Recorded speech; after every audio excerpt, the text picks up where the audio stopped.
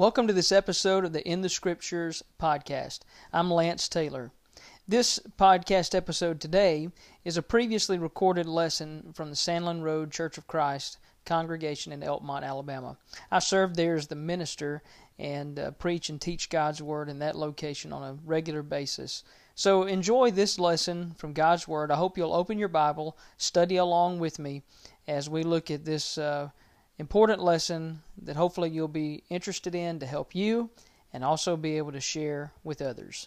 Thanks again, and stay tuned for more episodes from the In the Scriptures podcast. The last several lessons we've been talking about this idea that because Jesus died for me, there are things that I want to do for Him. And this will be the last one in this series, although it could keep going. We could add to the list for sure, but this is the last one I have planned anyway. But the first three we talked about that because Jesus died for me, first of all, I want to listen to Him. And the Scriptures teach us that we should listen to the words of Jesus, and that has all the more power when we really consider what He has done for us and dying for us. And then secondly, that I want to stand up for Him. You know, once I listen to Him and I understand why He did what He did, what He's asking of me, then there should be a motivation that I want to stand up for Him, I want to stand with Him, I want to stand beside Him, I want to follow Him in all of those ways. And then also that I want to respect His authority. A little deeper than just wanting to listen and wanting to stand up for Him, but that I want His authority to be the authority of my life. His will, His testament, His teaching, His commands. Whatever He says goes. Today, I want to kind of wrap this up in a sense with a little different idea. You could say the first three things kind of make sense in a building up, how we follow Him. The last one, though, is a little more of an attitude check. Because when we look at the cross and we consider that Jesus died for us, obviously that should motivate us in regard to the things that He has done for us and asked of us. But one of the things that we're commanded and taught in the New Testament is to be forgiving. And forgiveness, to make a statement that's overstated, forgiveness is easier said than done. And yet when we look at what Jesus has done, not only did Jesus say it, command it, teach it, but Jesus did it. Was it easy? Well, in many ways we could say, no, it was not easy. Look at what He suffered. Look at what He endured. Look at what He gave up. Look at what He sacrificed. Look at what He faced in order to forgive. But you and I really do believe, need to be able to respond to looking at this example of Jesus and be able to say ourselves, I want to be forgiving. That I want to do that. Because so often I'm afraid we approach the idea of forgiveness with more of a mindset of I will if I have to. Or I'm only going to because I'm supposed to. Or I will when they show that they want it, or deserve it, or have earned it. And all of those things really fly in the face of what scriptural, godly forgiveness teaches us. For instance, just think with me for a moment about what Jesus did, because that's what we're talking about. Because Jesus died for me, so having seen what He did in dying for you and me, did He die for us after we came begging for forgiveness? No. Paul wrote to the Romans and said that while we were still sinners, Christ died for the ungodly. For the ungodly version of you and me, Christ died. Not for the godly version, not for the good version, not for the penitent version, not for the repenting version, not for the obedient version. No, for the ungodly version of you and me, Christ died. Which meant that Christ was willing to forgive before we ever uttered any words asking for forgiveness. And so what I'm saying to you and me, and I'm really preaching to Lance here today, is that my response to Jesus, having died for me, should be a heart that is saying, I want to be forgiving. Am I going to struggle with that? Yes. Are people going to do things that don't earn that and that actually fly in the face of it? Yes. But what is in my control is the attitude in which that I say, I want to be forgiving. And we're all going to struggle with that. This is a great challenge. And the Scripture teaches us this very, very clearly. I want to also point out that there are really kind of three spirits of the heart that are involved in this idea of forgiveness. One is a giving idea. So forgiveness, it has the word give inside of it, right? So we have in our heart the ability to be giving people, to have an attitude of giving. And often that brings us great joy when we give to someone else. Paul quoted of Jesus that he said it's more blessed to give than to receive. And so we have this heart, this attitude of giving that is inside of us that we're capable of. We also have a heart and an attitude of thanksgiving. In other words, not that I'm actually giving anything, but that I'm recognizing my gratitude, and so I give thanks. It's more of what we say than anything else. A response of thanksgiving. And we should do that to God. We should do that to Jesus because He died for us, because of what's been given to us. We should have that heart of thanksgiving. And then there's a little deeper, and that is this heart of forgiveness. So giving, I'm giving up something to someone else. Thanksgiving, I'm recognizing what has come to me, though I may not have deserved it, and I'm giving thanks for that. Forgiving is recognizing that there's a wrong that has been done to me, and I'm willing to forego any repercussions. You see that? That I recognize that something's been done wrong, and yet I'm willing to forbear that. I'm willing to forego retaliation. I'm willing to forego holding it against them. I'm willing to forego all of the brute nature responses that I might have. Jesus taught it this way in another place. A man compels you to go 1 mile with him. What do? You go with him 2. He asks for your coat. You give him your tunic also, right? Your cloak also. You go the extra mile. And that's this attitude of forgiving, that I'm willing to do something extra. Giving is a choice I make. Thanksgiving is a response I have. Forgiving is a sacrifice I make. It's a sacrifice. And fittingly, when we look at Jesus, isn't that what we see? We see a living, real, eternal example of sacrifice. That He did something that He didn't have to do. That He did something that He wouldn't have chosen to do just out of normal choices. He did it for us. For others. And forgiveness is that very thing, and we should desire to have that kind of a heart inside of us. If you've still got your Bible open to Matthew 18, hold your place there because we're going to come right back to this. But I do want to point out that in Ephesians 4, as Paul teaches the brethren at Ephesus about several things about just what we ought to do. For instance, in verse 25, he says, "Therefore, putting away lying, let each one of you speak truth to his brother." That's, this is what you ought to do. In verse 26, "Be angry and do not sin." That's what you ought to do. In verse 28, "Let him who stole steal no longer." In verse 29, "Let no corrupt word proceed out of your mouth." In verse 31, "Let all bitterness, wrath, anger, clamor, and evil speaking be put away from you." These are the things you ought to do.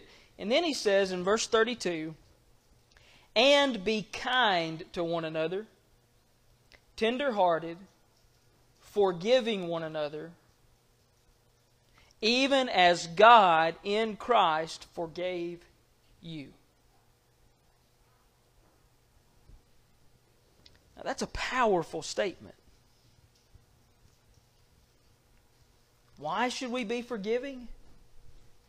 Well, ultimately, we should be forgiving because God in Christ forgave me and you. When we didn't deserve it, when we didn't earn it, when we never can deserve it, and we never can earn it. You know, we're not ever going to be perfect until He makes us perfect. Now, in Matthew 18, we have a really great parable example taught by Jesus. Peter comes to Jesus in Matthew 21, and he's been wondering about this, it seems, for a while. In verses 15 through 17, Jesus teaches them about a brother who sins against you. He says in verse 15, "Moreover, if your brother sins against you, go tell him his fault between you and him alone. If he hears you, you've gained your brother." And this is a very nice teaching on the principle of how to handle a conflict between two people. And so if it's just between two people, they need to talk to each other. Hey, that kind of makes sense, doesn't it? We're tempted at times to go gossip about it, talk to somebody else, to talk to everybody else except for the person that we actually have the issue with. Biblical principle here is, if there's a problem between two people, who need to be talking to each other? The two people. And if you can hear one another, you can gain one another. You can gain your brother in that. Verse 16, "If he will not hear, take with you one or two more, that by the mouth of two or three witnesses every word may be established." This is somewhat of an intervention kind of thing. So here's a situation. Maybe you've tried to talk to him, just face to face, won't listen. So now bring one or two others that already maybe know about this, that are witnesses, that have some insight on this. Bring them so that maybe with a little more strength in numbers, they'll listen. Still keeping it small, by the mouth of two or three witnesses. And then he gives the further example. If he will not hear that, then, verse 17, tell it to the church. Tell it to the brotherhood, the flock.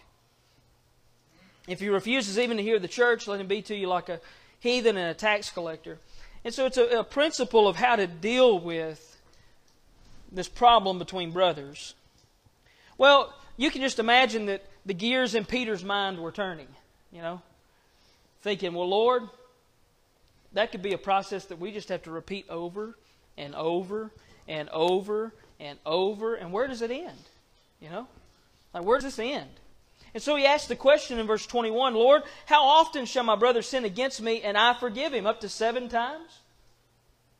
And it's kind of like, well, if the same person tells me I'm sorry, but then turns around and does it again, shouldn't I go tell the church now? Or do I have to still go back just to him? Or if the same person does it to me 3 times, I'm going to go tell James. So me and James can talk to him and try to knock some sense into him. We understand the way Peter might be thinking. Like, how many times? How many times is it okay for me to be wronged? Basically, is what he's saying. How many times? 7 times? Perfect number, right? He's showing his biblical, godly mentality. Jesus gives an interesting response in verse 22. He says, "I do not say to you up to 7 times, but up to 70 times 7. Now, I don't know if Peter was a mathematician or not, but 70 times 7, that's 490. Is that right? 490? Are we really keeping tabs like that? Have you really got a little black book where you write down somebody's name and you start putting tally marks? And at 491, you say, "Gotcha! I'm done with you." I'm telling the church. But sometimes we kind of act that way, even if we don't say it out loud. It's like we're keeping tabs on somebody, or we're tallying these things up, or like to what end at some point we're going to say, that's enough, I'm done. It's over. To which I would say, what if God treated us that way? What if Jesus thought of us that way as well? And even in His short time on the earth, in the grand scheme of things, how many times was He wronged? And how many times was He lied about? And how many times was He persecuted and wrongfully treated? Wrongfully represented? And if anybody had the right, He had the right to have said, enough's enough. I'm not dealing with you people. No. Even as we're studying in Genesis, back in Genesis 6, God said, I'm not going to strive with man forever. 120 years. You know?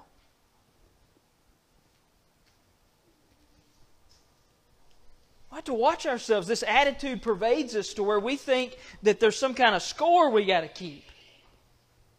Now, don't get me wrong. I'm not in favor of us not keeping score in Little League. I mean, if you're going to play the sport, keep score. Figure out who wins.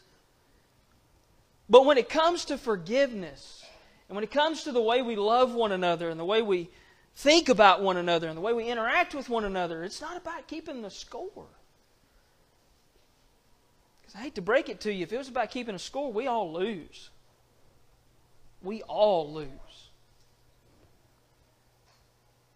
So Jesus goes on, and further than answering this of Peter and knocking him to the side really and saying, you don't get it, Peter. It's not about the number of times. He tells a parable. He gives him an example. He says in verse 23, therefore the kingdom of heaven is like a certain king who wanted to settle accounts with his servants. And when he begun to settle the accounts, one was brought to him who owed him 10,000 talents. But as he was not able to pay, his master commanded that he be sold with his wife and children and all that he had, and that payment be made. To which we would say, hey, makes sense. Can't pay up. You know?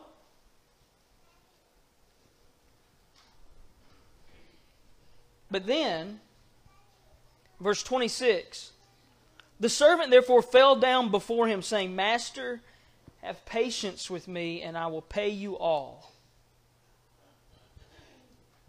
Simple statement. He couldn't pay right then.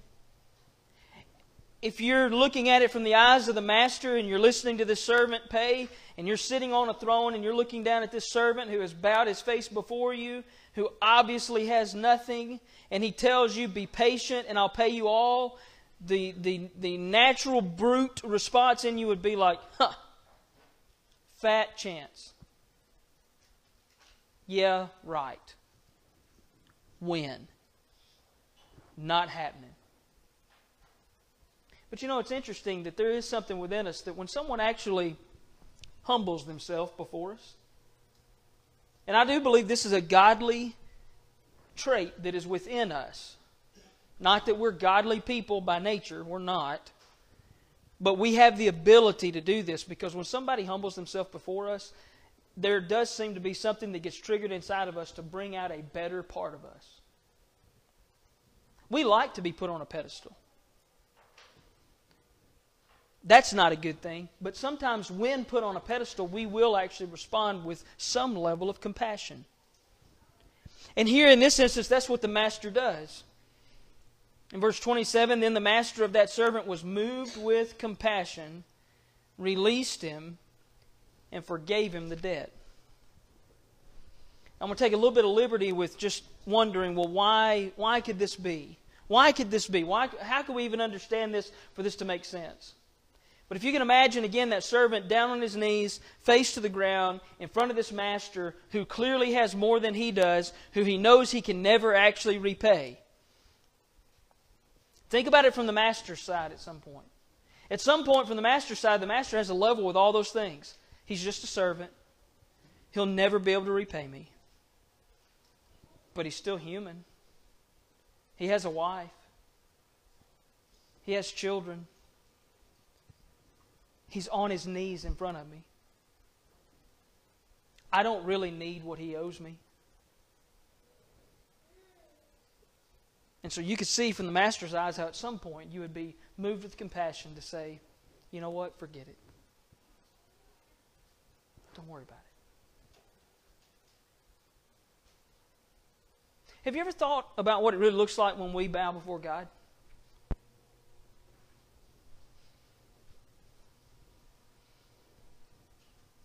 Does God need anything from us? Better yet, can God really get anything from us?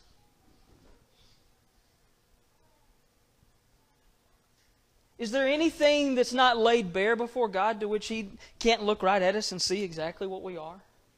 If we come to Him dressed in our Sunday best or whatever it might be, or with the most eloquent words we know how to speak, like really none of that matters when we actually bow before God, because God can strip every bit of that away, look right at our heart, and He knows exactly who we are.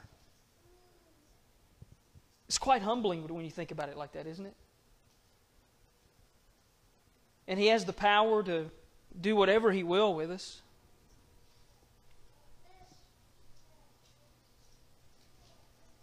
And yet He's willing to show compassion, mercy, grace,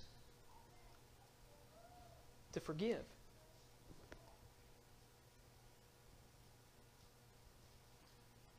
Jesus doesn't stop there, though. In verse 28, He says, but that servant, so that servant gets up off his knees, face off the ground, dusts himself off, turns around, walks out of the door of the master's palace, and he's like, whew, man, wow, thought I was getting sold. Whew. So what does he do? He went out and found one of his fellow servants who owed him 100 denarii and laid hands on him and took him by the throat and said, pay me what you owe.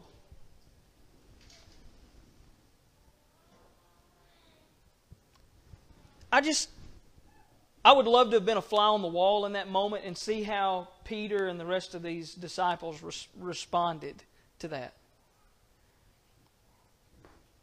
I mean, wouldn't it? You just have to cringe, wouldn't you? You'd almost have to blush on behalf of the servant to be like, because the story should go that he went out and he saw one of his fellow servants who owed him 100 denarii, and he said, you know what, man? I was just forgiven this huge debt. Don't worry about it. Pass it on.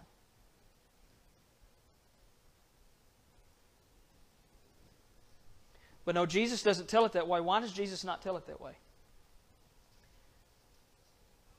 Because people are not generally that way, are we? No, generally we are more like the servant who turns around and forgets what has been forgiven of us, and we think everybody else owes us something right away. You see, God, though, commands us to forgive. In Matthew chapter 6, as Jesus was teaching the disciples how to pray in verses 14 and 15, He says, for if you forgive men their trespasses, your heavenly Father will also forgive you. But if you do not forgive men their trespasses, neither will your Father forgive your trespasses. Notably, not in that text is any qualification at all.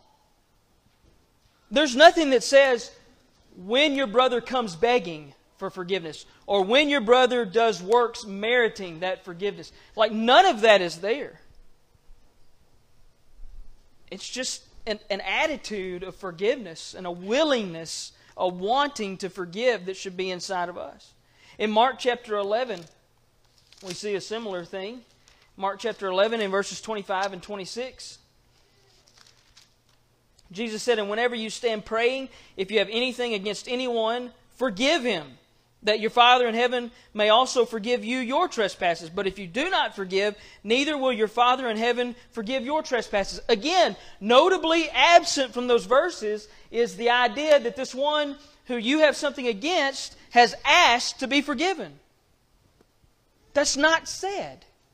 Now, should we be the kind of people who are asking people to forgive us and who are truly repentant and penitent and trying to change? Well, yeah, sure. But that's not a qualifier here.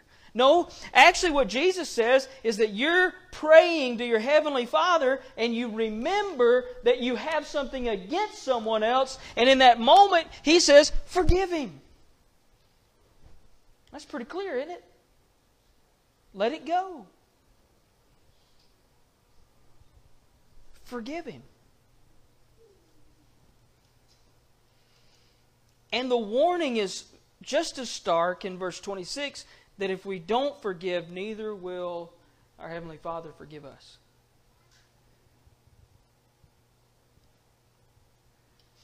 Jesus is the example of it. It's obviously the point we're making and thinking about because Jesus died for you and me. But in Luke 23,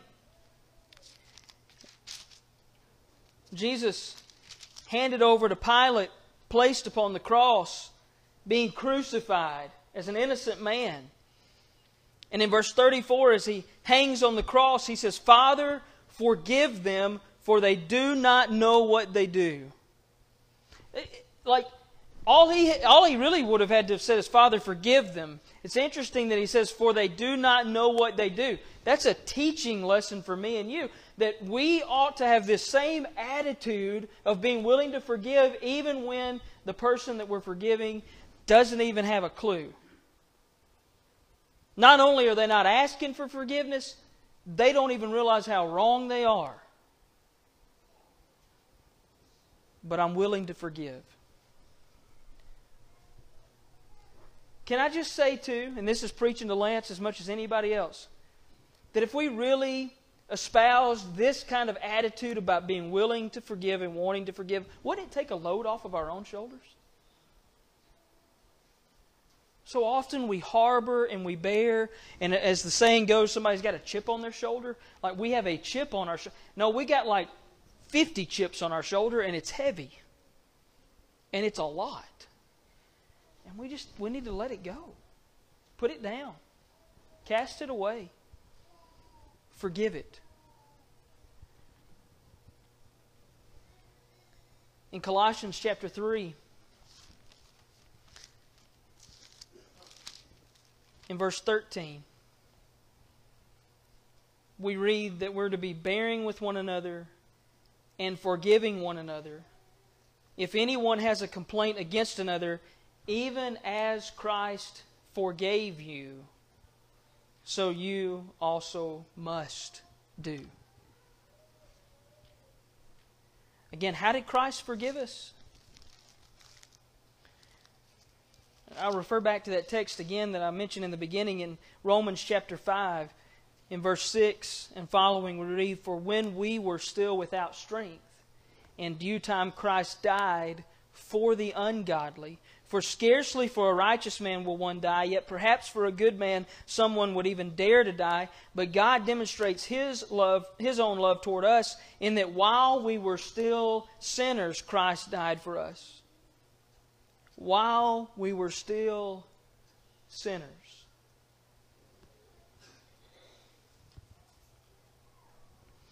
There's a great deal of shame in not forgiving.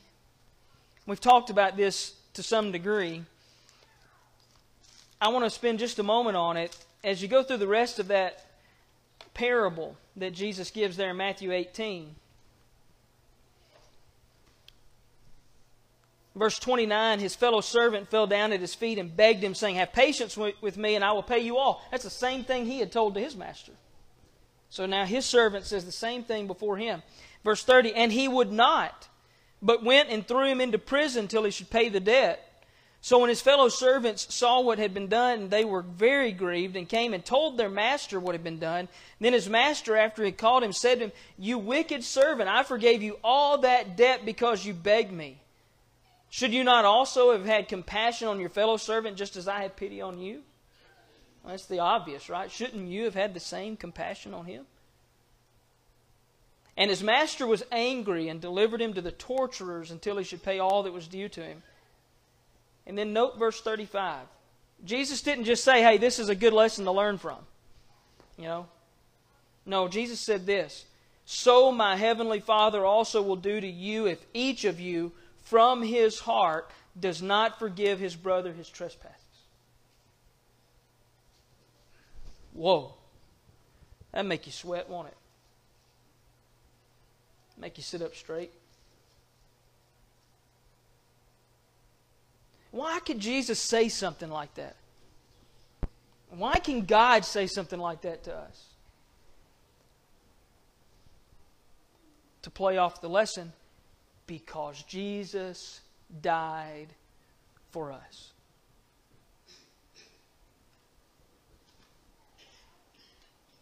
So does He have the right to command us to forgive? Absolutely. Has He shown us the example? Absolutely. You think it's not possible? You think, well, Jesus can do that and God can do that. You think it's not possible? Do you remember what happened with Stephen in Acts chapter 7? Stephen has the guts to stand before the crowd and condemn them for not listening to God through Jesus, not listening to the message of the gospel. Tells them in verse 51 that they're stiff-necked and uncircumcised in heart and ears, and that they always resist the Holy Spirit as your fathers did, so do you. He told them straight up, you're wrong, guys. You need to be listening. And when they heard these things in verse 54, they were cut to the heart and gnashed at him with their teeth. But he, being full of the Holy Spirit, gazed into heaven and saw the glory of God and Jesus standing at the right hand of God, and said, Look, I see the heavens open and the Son of Man standing at the right hand of God. Then they cried out with a loud voice, stopped their ears, and ran at him with one accord. Friends, he's right, they're wrong, and they're about to tear him apart. Verse 58, they cast him out of the city and stoned him. They didn't cast him out of the city and say, don't you come back. They didn't cast him out of the city and say, you'll never preach here again. No, they cast him out of the city and they stoned him.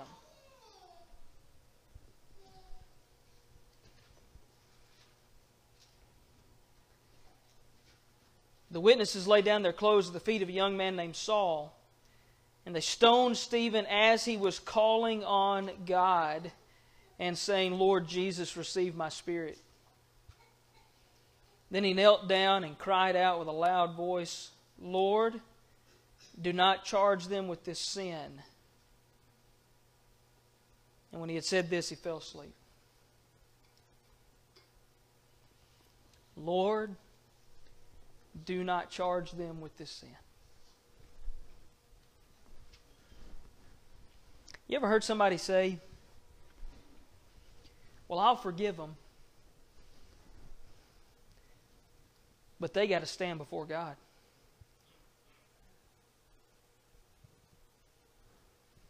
Let me rephrase that question. Have we ever had the thought in our mind, well, I'll forgive them, but they'll have to answer to God?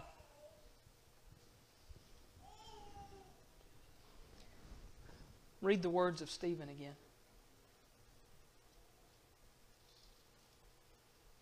Lord, do not charge them with this sin. You know, it's really eye-opening when you examine what Jesus has done for us, what God has done for us, what He's asked of us to do in response to that, that because He forgave us, we should forgive one another. And then to see the example of someone like Stephen, who not only would say, I forgive you, but would say, Lord, please forgive them.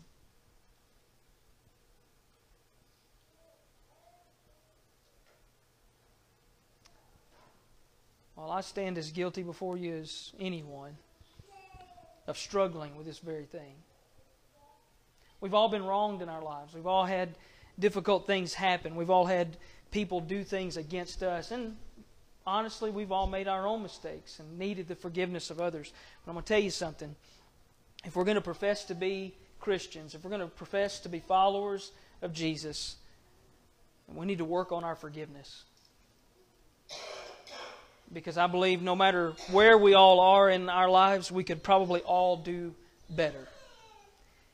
Even if we're very forgiving people, maybe we struggle with this idea of asking the Lord even to forgive them. Taking it to that next step. So in closing this morning, I ask you, do you need forgiveness? Because aside from this, the Scriptures also teaches us to be willing to confess our faults to one another. Not so we can throw stones at each other. No.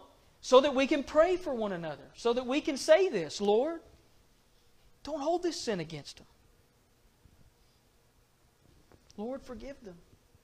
So that we can encourage one another to forgive each other, even when it's hard.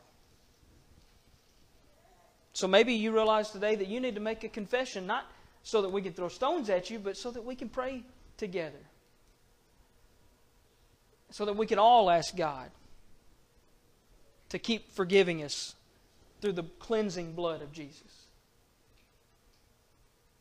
This morning, if you're not a Christian,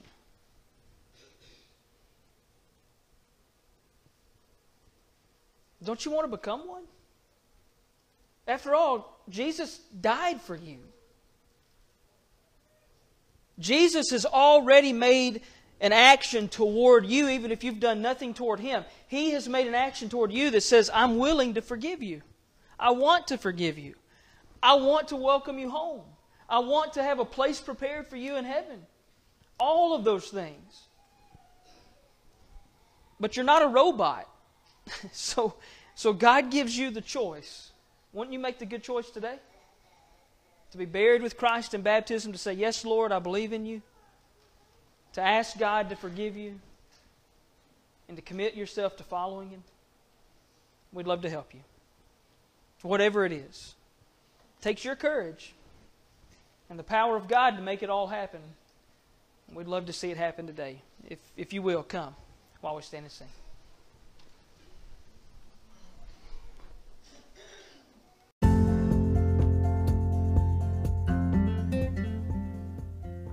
Hello everyone, so you have found the In the Scriptures podcast.